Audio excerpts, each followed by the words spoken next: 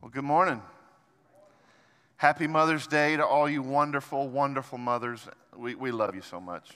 You're just the best there is, and we're so thankful for you.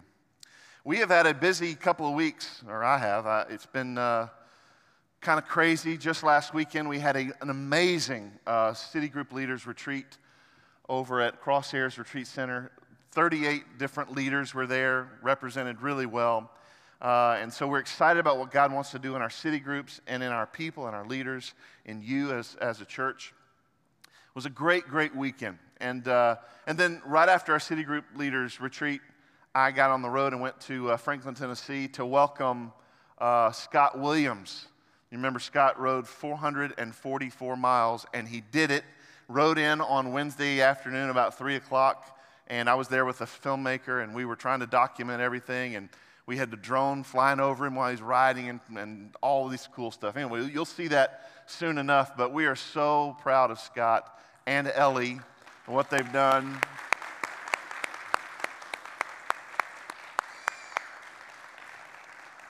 I hope at some point this morning they'll be able to join us and we can see them and give them another round of applause because God is doing so much through Scott and Ellie. I'm just so proud of them, proud that they're a part of our family. Well, we're in a series called Acts, the Story of the Church. We've been there for a little while. We're going to finish up that series this summer. 2 weeks ago, we were in chapter 23. We finished that up. And one of the neat things we learned in chapter 23 is that Paul has some family in Jerusalem. We didn't know that. We found out that he's got a sister in Jerusalem, and not only a sister, but she has a little boy. He's got a nephew in Jerusalem. Who knew, right? And so what's so cool is God in his sovereignty and his providence places this little boy, Paul's nephew, at the exact right place at the exact right time in order to overhear this plot that's going on about Paul. They want to kill Paul. They want to get him to come from the Antonia fortress at the temple, come to the Sanhedrin, and somewhere in that journey, a bunch of guys are going to jump Paul and kill him, going to murder him. And the little boy hears this plot. And incredibly, right, God uses this little child. And the child goes to Paul tells the centurion tells the Roman tribune, and the tribune does something unheard of, really.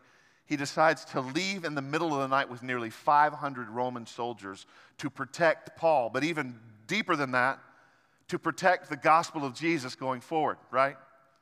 Beautiful, amazing what God does when we're on mission for him. We talked about the fact that when God is for us, what? Who could be against us? For real. If you're on mission with Jesus, who can be against you? Right? We're immortal until God is finished with the work he has for us. And so that was just an awesome time. Today we're going to get into chapter 24, and we're going to actually get to see this trial case play out between Paul and the chief of priests. Right? His name is Ananias. We don't hear a lot about Ananias in the story today, but trust me, he's the one behind this court case and moving forward with any accusations against Paul. So if you have your Bible, turn over to chapter 24 in the book of Acts. We're going to talk about the first 9 verses for a moment. You there? Here we go. Acts 24:1 says, "And after 5 days, the high priest Ananias came down with some elders and a spokesman, one Tertullus. They laid before the governor their case against Paul. And when he had been summoned, Tertullus began to accuse him, saying, 'Since through you we enjoy much peace, and since by your oversight, most excellent Felix, reforms are being made for this nation, in every way and in everywhere, we accept this with all gratitude. But to detain you no further, I beg you in your kindness to hear us briefly. For we have found this man a plague, one who stirs up riots among all the Jews throughout the world and is a ringleader of the sect of the Nazarenes. He even tried to profane the temple, but we seized him. By examining him yourself, you'll be able to find out from him about everything of which we accuse him.' And the Jews also joined in the charge, affirming that all these things were so." And so let's pray this morning, ask God to open our hearts as we get back into this story. Father, how kind and wonderful you are. God, we love you. Thank you for your new mercies today. Thank you for this beautiful day to celebrate our moms, our wives who've given us children. Thank you for struggles, even trying to become a mom for many. You're good in all that you do, in all your ways. We trust you. We love you. We thank you, God, for your word this morning. We pray that you would, by your Spirit, lead us to all truth, and may you increase in this place, and I decrease, Father God, that you would show us more of yourself. We would love you more, know you more as a result of being in your house with your people. In Jesus' precious name, amen. 3 things I want to show you from our text this morning. We're going to go all the way down to about, I think, verse 23. We're going to take it kind of in sections. 3 things I want us to see. We're going to see that there's some accusations against Paul. There's some charges against Paul. They're not happy with Paul. Most of those are lies, right? But Paul's going to give his defense. That's the second thing I want you to see, is Paul's going to stand up for himself. And he's going to give a brilliant defense, even though he's facing an expert trial lawyer, if you will, in Tertullus. And then at the end of our text today, we're going to just see where does that leave Paul's situation in life. Now, what I'm going to do is I'm going to kind of go through the text. I want to kind of unpack some of the text for us. And then at the end, I'm going to come back and say, what does this mean to us? So Paul has been held captive in Jerusalem and now Caesarea for like 9 or 10 days. At this point, he's been held captive for the majority of the time that he's been back in the region. The last 5 days, he's been held at Herod's palace. It's called the Praetorium in Caesarea. And he's held there until the accusers show up. Now, it took him a day and a half or so to get there, but it's taken his accusers 5 days, right? They had to get their facts straight, so to speak. They had to make sure that the Tertullus was ready to bring this case against a man who was innocent. And so they had to get their ducks in order, if you will. I want you to notice something about the people who've come to Caesarea. These are the same little group of people. This is Ananias. This is some of the elders. Do you notice that group of people? It's the same exact group of people who were plotting to kill Paul. It's the same people. They were working with these murderers to jump Paul. And now they've just taken their plot to kill him to the courtroom. It's the same group of people, smaller group of people, not the entire group, because some of the Pharisees seemed like they were going to support Paul because of the resurrection belief. So they didn't share with everybody that, hey, we're going to Caesarea. Just the ones who really want to get Paul are there. So it's the same group. So now that the accusers are finally there, it's taken them 5 days to get there, the governor, Felix, is going to be able to hear the case. Now, I don't know if I've told you this or not, but Governor Felix is the guy who took Pontius Pilate's place. Does that name ring a bell? Pontius Pilate is the guy who was governor over Judea when Jesus was crucified. So when his time ended, Felix took his place, all right? Felix lives in Herod's palace here in Caesarea, and he's now going to be the judge over this case. So you got this expert trial lawyer, Tertullus. He's got a really interesting name. He's a Hellenistic Jew, which means he knows a lot about Rome, could even be from that area, but he's a Jew. You got him speaking against Paul on behalf of Ananias and his crew. But one of the things that just drives me crazy about Tertullus is how sickening the flattery is. Did you notice that when we were reading that? It's like, ugh, I can't even hardly get it out of my mouth to read it. It's gross. You missed it, I think. Since through you we enjoy much peace, and since by your foresight, most excellent Felix, reforms are being made in this nation in every way and everywhere. Gross. We accept this with all gratitude. But to detain you no further, I beg you in your kindness to hear us briefly, right? It's like, oh my goodness, syrupy, sweet, sickening flattery, kissing up to Felix. Why? Because he wants to have some sort of favor against Paul. Whatever he's got to say, whatever he's got to do to win favor, who does that sound like? Does it sound like politicians to you? It does to me. I don't care what side of the aisle they come from. This sounds like politicians to me. Let's say what we have to say here so that we can get you to do this here. It's the same exact thing with Felix. So they're going to bring 4 accusations against Paul. Let's look at that for just a minute. Number 1, they say this man, Paul, is a plague against Israel. What's a plague? It's a disease, right? Ironically, God brought plagues against Egypt, and they were horrible. And so Tertullus says, this man is a plague. He's a cancer to our nation. It's a bad, bad thing. We don't need him here. He says he stirs up riots all over the world. Did Paul ever stir up a riot? Even one time? No. However, the people who opposed the gospel, they're the ones that stirred up the riots. They're the ones that wanted to fight. They're the ones that wanted to stand up and kick Paul and his team out of wherever they were traveling. And so news of this uprising against Paul follows now Paul. Like he's the one who's doing it. He never did it, however. It says he's the ringleader of this sect of the Nazarenes. Now, a couple of things here. This is the only place in the New Testament that the body of Christ is called Nazarenes. It's the only place.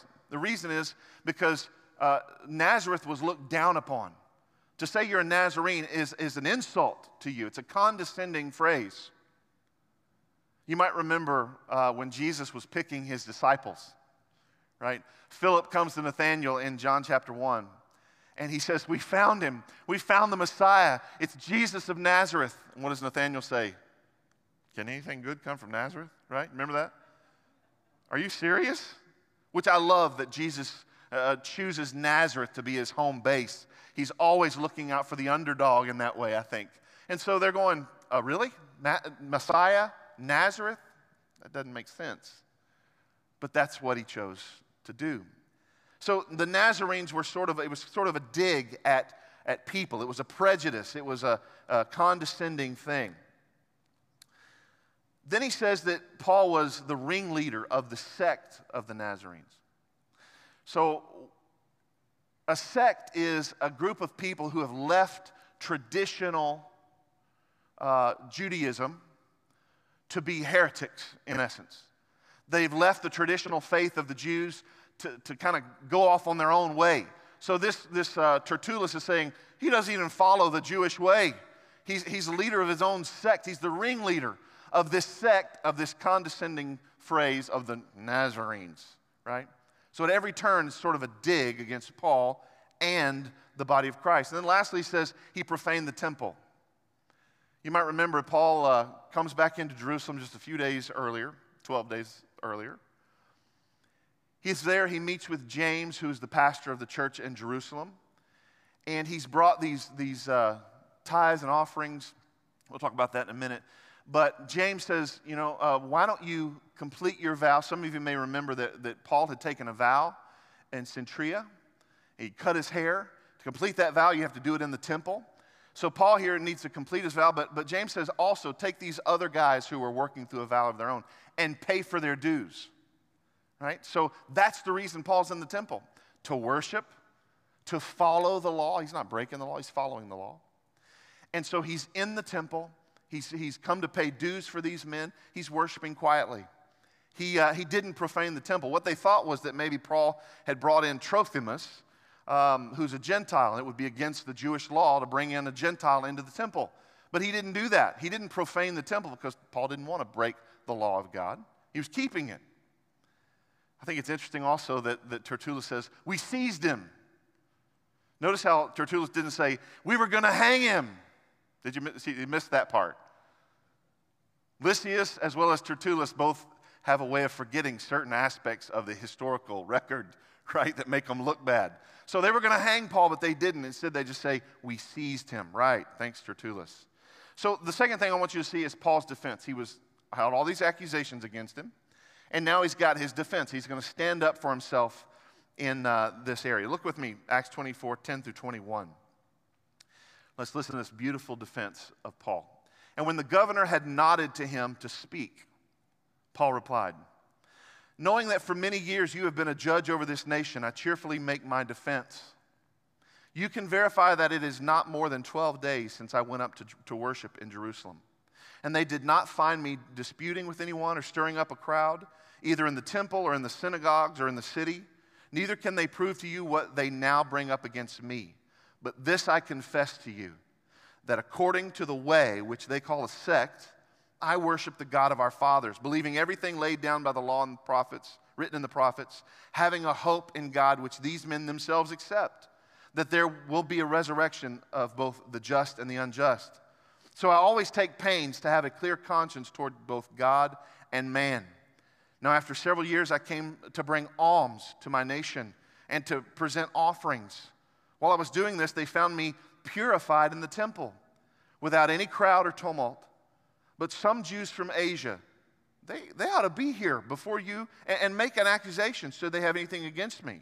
Or else let these men themselves say what wrongdoing they found when I stood up before the council. Other than this one thing that I cried out while standing among them, it is with respect to the resurrection of the dead that I am on trial before you this day. Now the first thing I see in that text of Scripture is how little energy Felix is giving to this trial. Do you see that? It says, and then Felix nodded. You just get this feeling, Felix is like, whatever, right? He doesn't care. He doesn't care about Paul. He doesn't care about the Jews. He's just doing his job. He doesn't even say a word. He just nods at Paul like, all right, your turn, right? But he can't even make a sentence. So there's no energy for this entire case, and Paul speaks up. He acknowledges Felix. He says, you've been the governor for many years. But do you notice his opening statement is a lot different than Tertullus? He doesn't have this syrupy, sweet lies. That's not what happened because, what's funny with Tertullus, he says to Felix, you've brought peace to our land. Well, that's not true. Tertullus historically was known for fighting against the Jews, against the Samaritan. He was just constantly uprising after uprising. And Tertullus says, thanks for bringing peace. He'll say anything. Well, Paul doesn't do that syrupy, sweet, flowery, fake compliments to Felix the way Tertullus did. Instead, he just says, you've been a judge over our country for many years, and cheerfully I'm going to bring my case, right? So he's cordial, but not inauthentic in his opening statements. And then Paul lays out this case with incredible clarity. John Stott puts it this way. He says, his defense before his judges was to present himself as a loyal citizen of Rome and a loyal son of Israel. See, Paul believed that he could be a believer in Jesus and be faithful to the law. Faithful to the way he was brought up and believe the law. Believe the law and the prophets that Messiah was coming. And guess what? He's come. And his name is Jesus. And he could be a loyal, not only a loyal son of Israel, but he could also be a citizen of Rome and be a Christian. So that was his defense, if you will. Paul says, I've only been in Jerusalem and Caesarea for about 12 days. In other words, he mentions this to say, do you think I've had time to gather an uprising against Rome? Right? Does that make sense to you? Paul, in the words that he doesn't say, is amazing. It's brilliant. I've only been here 12 days. I'm a plague, right? I'm a cancer to our country. I've been here 12 days. What are you talking about? I wasn't causing any trouble. I wasn't disputing with anyone. I wasn't stirring anyone up. The Jews can prove nothing against me, but I do confess this. I love that he stands up for the gospel, and he stands up in this moment for the church of Jesus. He says, I'm a part of the way. This is the group of people they call the sect. The people they say are these heretical Jews, and we're not. They're believers in Jesus. But then he says, we believe the same thing you do. It's not that we're believing something extra. It's not like we're bringing something else into our faith. We believe all of the law and the prophets. We believe, like many of these do, in the hope of the resurrection. And because I believe these things, this is a main point I want you to hear today. Because I believe these things, I have a clear conscience before God and before man. Right? In other words, because of what I believe, it affects who I am and how I live. Paul here is saying, listen, I'm a man of character. I'm clean in my heart and my mind before God and before people. He says, on top of that, I actually brought money into the country. Tell me how I'm a plague and how I stir up fights and riots and yet I'm bringing money into our country. Do you remember why Paul spent so long going around the Aegean Sea? And yes, he was establishing the churches that he had developed and planted, but what else was he doing? You remember? He was taking up a what? An offering, a collection. Because believers and people in Judea had gone through a terrible famine. They were starving, they were hungry, they were poor. So Paul used the riches of these Gentile Christians to give an offering to take back to Jerusalem. That's what he did. And so Paul here, speaking of that, I actually brought money back into Jerusalem, back into Judea. I brought money in. I'm not trying to take something from you. He even says the phrase, my country, right? In other words, there's still ownership there. There's still pride in the fact that he lived there for a while and he's been this sort of a patriot. So he's not only brought money into Judea, but he's brought what he calls alms, but he's also brought an offering from the temple. Remember when James says, take these guys to the temple, pay their dues, he's going to now bring an offering to the temple. He says, so not only did I bring money to the country to help people who were struggling, but I brought money into the temple, the very place that they said I was profaning. Doesn't make sense. And Paul gives this beautiful defense. He says, while I was in the temple, they found me purified, which is an interesting statement. What he's trying to say is, they found me following the law. They found me obeying this vow, being purified, washing myself the way I'm supposed to wash myself according to the law, and being quiet. I wasn't arguing. I wasn't making a fuss. I wasn't around a crowd. They found me following the law without any crowd or disturbance. Then he says it was the Jews from Asia, probably from Ephesus. You might remember in Acts, Paul's in Ephesus. He stays there longer than anywhere else in the synagogue. 3 months he's in the synagogue, which means two things. He had 3 months to develop disciples deeper into Jesus and to make enemies that are hated him more and more, right? So it's both sides. He's got those disciples that he's leading to Jesus and enemies that want to kill him. Some of those enemies are the ones that saw Paul, most likely, in the temple. And so what's interesting is Paul mentions these guys, and even in the text, if you look at it closely, Paul doesn't finish his sentence. It's almost, you can just see it playing out in your mind. Paul's sitting there and he goes, wait, where are the guys who accused me from the temple? And Paul uses this beautiful knowledge of Roman law. See, there's a law in Rome that says if someone accuses you in a court, they have to be present to bring that accusation. If they're not present for that accusation, they can be hunted down and brought back and charged of the very same thing. So this amazing legal move by Paul to go, hey, where are the guys that accused me of this whole thing? They're not here. In other words, he's reminding Felix, remember this Roman law. They're not here. I ought to be let go. Or you ought to go get them and try them. He forgets even to finish his sentence in that moment because he realizes what's going on. He says, these guys have no case against me. Of course, the only thing I did is cry out before the council. I cried out that I was on trial because of the resurrection of the dead. Right? Of course, that was his message of hope. But him saying that phrase, he says, is the reason that they got into the big fight that they did and began to hate Paul even more. I want to go to our third point this morning. So we've had Paul's accusations, Paul's defense, and now we've got Paul's situation. Acts 24, 22, and 23.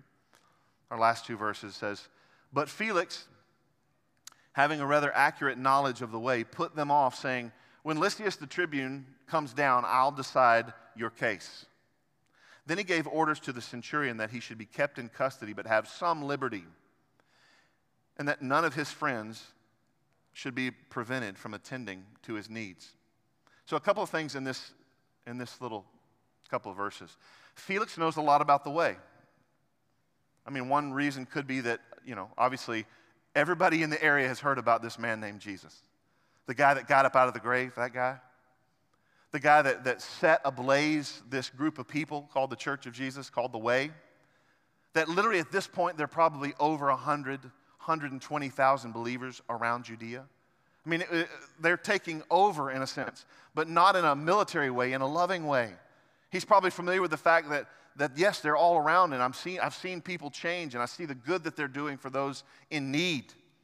So he's got a mind about who these people might be. Some theologians think it has to do with his wife. His wife has the greatest name I've ever heard, Drusilla. Isn't that good? Next week we'll learn a little bit about her, but she's a Jew, and some theologians think, well, she must have told Felix about Christians and what they're about. We'll learn a little bit more about that next week. So Luke tells us at the end of these last two verses that Felix puts them off. Who's he talking about? He puts Paul off and he puts the Jews off. Felix literally, in his power, just pushes pause on the case. He just stops it. He's heard both sides. Then he says, I think I'll wait to hear from Lysias when he comes back, and then I'll decide your case. Here's the thing that makes that a little suspect, friends. He had already heard from Lysias. Do you remember? Claudius Lysias wrote a letter to Felix. And in that letter it said, I see no wrongdoing in this man. I see nothing especially worthy of death in Paul. Lysias had already said he's not guilty, he's innocent. So Lysias had already spoken, and yet we begin to see the character of Felix play out. And we're going to see more of it next week. He's not a good person. He hasn't been a good leader. In fact, we begin to see that the whole reason he pushes pause is so he can ride the fence and see who's going to pay him first. Who's going to pay me first? I'm going to push pause until I have reason to go one way or another. Right? He's a corrupt politician. And we learn about that next week. So then Felix says to the centurion, take him back to the prison, but give him some liberty, give him some freedom to where his friends can come care for his needs. And I won't tell you how long Paul is there, but it's quite a while. So what does this mean for us today as I close? See, the thing is, when you preach or teach through these narrative types of texts, I love narrative. It's one of the reasons I love Acts, because it's a beautiful story. You see God working. You see God doing amazing things. You see God moving through people in this story that he's writing. But sometimes it's hard to go, okay, now what am I supposed to do as a Christian in this? Well, you got to look a little deeper sometimes in the narrative, and that's what I want us to do. We've got 7 quick points, and then we're going to be done. So the first thing I want you to see is this. When you believe in Jesus, when you follow Christ, not everybody's going to be happy with you. Some people are going to be kind of like, whatever, like Felix. Just a nod. Okay, great. Some people are going to hate you so much they want to kill you. When we stand for the gospel of Jesus, when it's truly a part of our lives, we're going to begin to see these different attitudes of people about us. Shouldn't change how we live. It shouldn't change what the message and mission is that we have from Jesus to make him known. But just beware and be aware that some people are going to think what you believe in is a plague. Second thing is this. Tertullus says that Paul is this man who is guilty of stirring up riots all over the world with Jews, which we know isn't true. But when I read that, it reminded me of a phrase from back in Acts 17.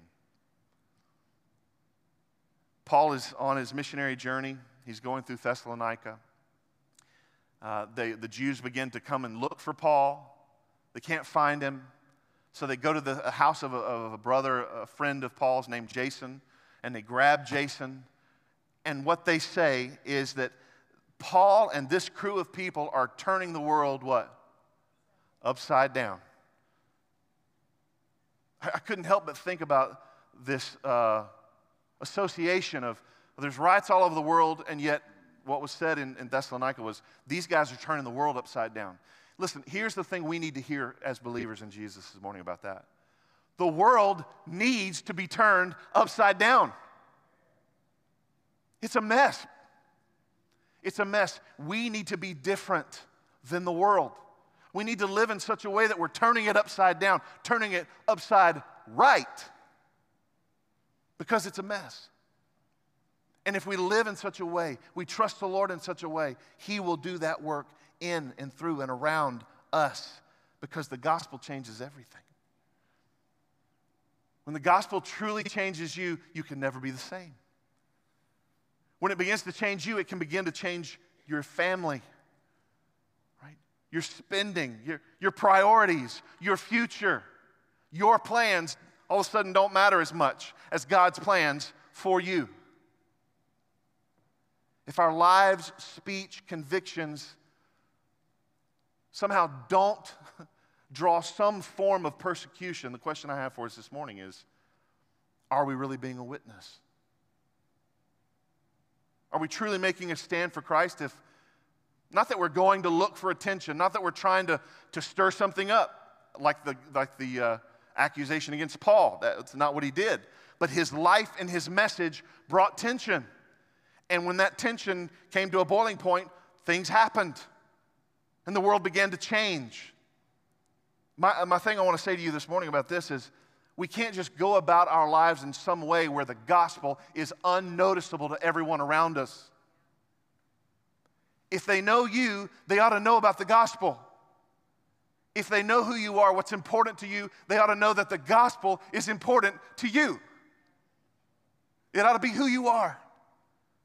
And when you live this way, where hopefully people don't look at you and go, I don't know if he goes to church, I don't know if he's a Christian, I don't know then something's wrong. Right? Something is not happening the way God wants it to happen in your life. I'm so grateful for my friend Chad, who was here last week. He played that awesome little video about growing gardens instead of adding to the dumpster fire. This is who we need to be. Let's leave the dumpster fire alone and let's begin to build gardens, make gardens. Let's begin to do good. Let's begin to do the work of Jesus to where people are going, something different about this guy. And it's unbelievably refreshing from what I was doing over here. Friends, the thing that we need to know about this is that Christianity is not a secret faith. To be a Christian isn't to be secretive as you slip away to church and you worship for a little while and then go home to the rest of your life. And I'm talking about what I have been. This is who I was. In this very room, as a teenager, as a college student in some ways, I thought I could keep secret one life and live another before people that seemed okay. It was fake. It was inauthentic. It was wrong. God is calling us to one way, one truth, an authentic life in Jesus as his disciple, not to be a secret. It says it this way in Matthew 5:14. You are the light of the world. A city set on a hill cannot be hidden. Nor do people light a lamp and put it under a basket, but on a stand, and it gives light to all in the house. In the same way, let your light shine before others so that they may see your good works and give glory to your Father who is in heaven. This is not a secret faith that we live. When we truly follow Jesus, people should know it. In fact, we ought to be shining like a city on a hill. You can see it from miles away. There's life up there. Something's going on over there. Light is shining from that place, and that ought to be your life when we follow Christ. The third thing is this. The accusation against Paul wasn't about what he did, it was about who he was. Who are you? How are you following Christ? See, these Jewish leaders would rather scheme and plot to literally commit murder and several sins in the process than seriously look inward at the sinfulness of their own souls and surrender to Jesus. This is what I'm saying. Some of us would rather live a lofty life religiously or in some secretive way than truly take a good look at our hearts. I love the entrance. There's the entrance of the door at Bethlehem. The story tells us Jesus was born in Bethlehem, and shortly after that, the church came in and put a church right over supposedly that exact spot where he was born. Who knows if it actually is or not, but maybe. But one of the things that's interesting about the archaeology of that building is there's a little tiny door. I'm 6'3", and small doors don't go, they're kind of difficult for me, right? That's the purpose. It's not because people in Bethlehem were all little people, right? They just walked right in. No. They put a small door so that you had to humble yourself to get in to the house of God. I love that. It says if we're going to follow Jesus, we've got to be a people who are not lofty and religious and think we're better than everybody else. We have to come in humility. Fourth thing is this: Paul talked about believing the same things the accusers did. As I was thinking about that, I couldn't help but think about the fact that there will be people in our lives, many people at times in our lives, who say they believe the same things you believe, but their lives don't look like your lives. Their preferences aren't your preferences. Their convictions aren't your convictions. But wait a minute. We believe the same things. Paul says, I believe the same things they believe. I believe the law and the prophets. I believe the resurrection. And yet you have me on trial because I'm living out what I believe. I'm not just saying what I believe. You see the difference? Saying that you just believe in something doesn't really mean very much. The question we have to answer for ourselves this morning is, how does what we believe really change who we are? How does what we believe really motivate us to live and love and share Jesus? Friends, if all you have is a list of rules, if all you have is a belief system and no proof in your life of a loving relationship obedient to Jesus, you're fooling yourself. James 2 says, even the demons believe and shudder. James 2 is saying, listen, the demons believe. So for you just to say, I believe, well, great, you're on par with the demons. Way to go. To say that you believe something is one thing. To live it out, to walk it out, right? To live through the tension of our faith and what we believe. We won't do it perfectly. We sin, we fall, we make mistakes, but by God's grace, we are on a journey to honor Him and love Him with our lives. If you're not on that journey, if you're living in habitual sin, and it's always just this, I'll change at some point. Friend, I got to ask you to take a good look at your heart. Do you know Jesus as your Savior? Because people who know Jesus want to serve Him. They want to love Him. They want to be His. They see the change that He's made in them, and they don't ever want to go back to who they were. Your belief can't just be what you say. It's got to be literally how you lead your life. Your belief in Jesus has to lead you to right behavior in Jesus, or your faith isn't worth very much. Number 5. Paul finds ways, I think this is awesome. Paul finds ways, always, to insert the gospel of Jesus in these trials. Paul's going to have 5 trials. In every single one, he will insert the gospel of Jesus. In every one. Remember I said this a couple of weeks ago. Paul wrote in Galatians 2:20. He said, I'm crucified with Christ. I no longer live, yet Christ lives in me. Remember that? What Paul is saying here is that I'm not my own. I don't live for my own dreams, my own plans, my own desires. I am in Christ. His desires are more important than my desires. His plan is more important than my plan. Listen, for 17 years, I worked as hard as I could to become a Christian artist. With the heart, and I believe the direction from the Lord to go in that direction. I believe that was His plan for me to chase that and to be in that industry. And with all my heart, I went after that.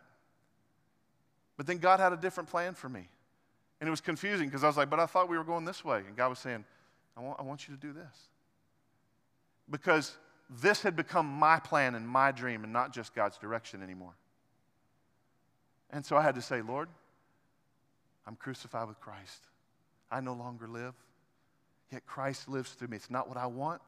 It's not what I dream. It's not what I plan. This voice is yours, whether you want me to sing or preach. I don't care. I'm crucified with Christ. Some of you need to look at your dreams and your hopes and your plans and your vision and go, Lord, how does my being a disciple play into this? Because Jesus said to be my disciple, you got to lay down your life. You got to deny yourself. You got to take up your cross daily and follow me. It's not about you anymore, pal. It's about Jesus. Love how Paul inserted these gospel conversations in all of these trials and all these places. Before the temple, when they seized him and wanted to hang him, he gets up on the Antonia fortress and he preaches to both Roman soldiers and to the Jews the gospel of Jesus. Remember? He tells his story. He tells about Jesus sending him on mission. He gets before the council and he begins to talk about resurrection. Of course, they get into a big fight. He stands now before Felix and he inserts the fact that I confess that I'm a part of the way. And I believe in the resurrection. And I believe in the law and the prophets. These are the things I confess to. He's inserting these gospel truths into every conversation. But what's so interesting to me is when he says something about having a clear conscience. He says basically, because I believe in these things, because this is my faith, I have a clear conscience between God and man. This is the question I think you ought to ask, and I ought to ask this morning. Am I truly obedient to this God I say I believe in? Belief isn't just some mental construct where we go, okay, I got it, believe. Belief is actually defined in the walking out of that belief. Am I obedient to this God that I say I believe? Does this faith I say I believe in truly affect how I live among other people?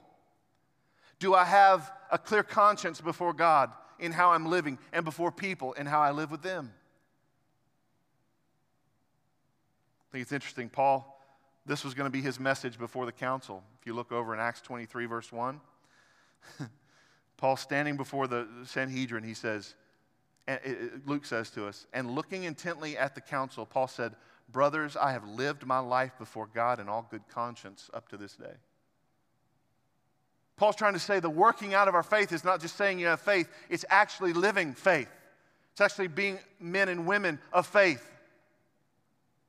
This conscience thing, this idea of conviction. Do you know what I mean when I say conviction? If you do, you do. Because there are times where the Holy Spirit my heart just starts beating like crazy, and I have to confess, I have to repent, I have to go to a brother, I have to go to a sister, I have to have a conversation because I don't have a clear conscience about how I am with God or how I'm with people. But when you begin to follow Christ, you want to be able to live in such a way that your conscience is clear before the Lord and before people. We're supposed to love people the way Jesus loved people. We even see at that council where Paul, he shoots back kind of a statement back to the chief priest, and somebody says, you don't talk that way to the chief priest. And what does Paul do? I'm sorry, brothers, I didn't know he was the chief priest. He owned his mistake. He's clear now again before people. He proves what he's saying here. Jesus talks about laying down your offering if there's something between you and a brother. This idea that when you come to worship, if a brother has something against you, if you have something against someone, that you would forego worship to make it right with men. Oh, I wish we would get this better in the church. I wish we would walk through the tension of difficulty in the church so that we could get to each other's hearts. Not some narrative I've placed on you or you've placed on me, the truth. I weep over people we've lost who weren't willing to walk deeper into conversation and authenticity. Do we have a clear conscience, conviction among brothers? Paul says this in Romans 13. He says, be at peace with all men as far as it is up to you. As far as you can take this as it's up to you. You're not in control of them, but if you can do your best with yourself to be at peace with everyone, do all that you can to be at peace. Number 6. Let me just ask this question real quick, and we're going to move to number 7 and finish up. If you were on trial today, and I've asked this before, but it's more appropriate with Paul being on trial, I think. If you're on trial today, and they're trying to prove, whoever's against you, trying to prove that you're a Christian, that you love Jesus, that you want to make him known, would there be enough evidence in your life to prove it so? They went into your home. They went on your phone. They got into your computer. They question your friends where they go, oh my gosh, there's no question, this guy loves Jesus. Guilty. Or would they go, didn't really find anything. Number 7, are we willing to be inconvenienced by the gospel? We're going to see a lot of this next week when we see this story play out a little bit more. But Paul, an understatement is to say that he is inconvenienced by his stance for the truth. See, we've all got our plans, don't we? Some of you are thinking about dinner right now. You got lunch, you got your restaurant, and you're even thinking about the thing on the menu that you're about to have, or what's cooking at home. I don't know. I may be one of those people. I don't know. We have our plans, don't we? We got what we want to do, where we want to go, who we want to be. But if we are crucified with Christ, we've got to let that be the thing that drives our lives. We've got to let that be the thing that is most important to us. You will be held up. You will be persecuted. Jesus said it was going to happen. When we live with missional awareness, this desire to make Jesus known and to live for him, it's going to come with blessings, unbelievable blessings, and difficult circumstances. Jesus promised at Matthew 5:11, blessed are you when others revile you and persecute you and utter all kinds of evil against you falsely on my account. Rejoice and be glad, for your reward is great in heaven. For so they persecuted the prophets who were before you. Paul faced this kind of persecution. If you know Jesus, he tells us we will too.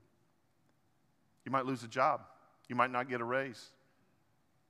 There's things that are going to happen sometimes just because of the fact that you follow Christ and you want to make it known. I close with this. When you begin to live like the gospel is everything to you, the gospel is true, it'll turn your world upside down and the people around you.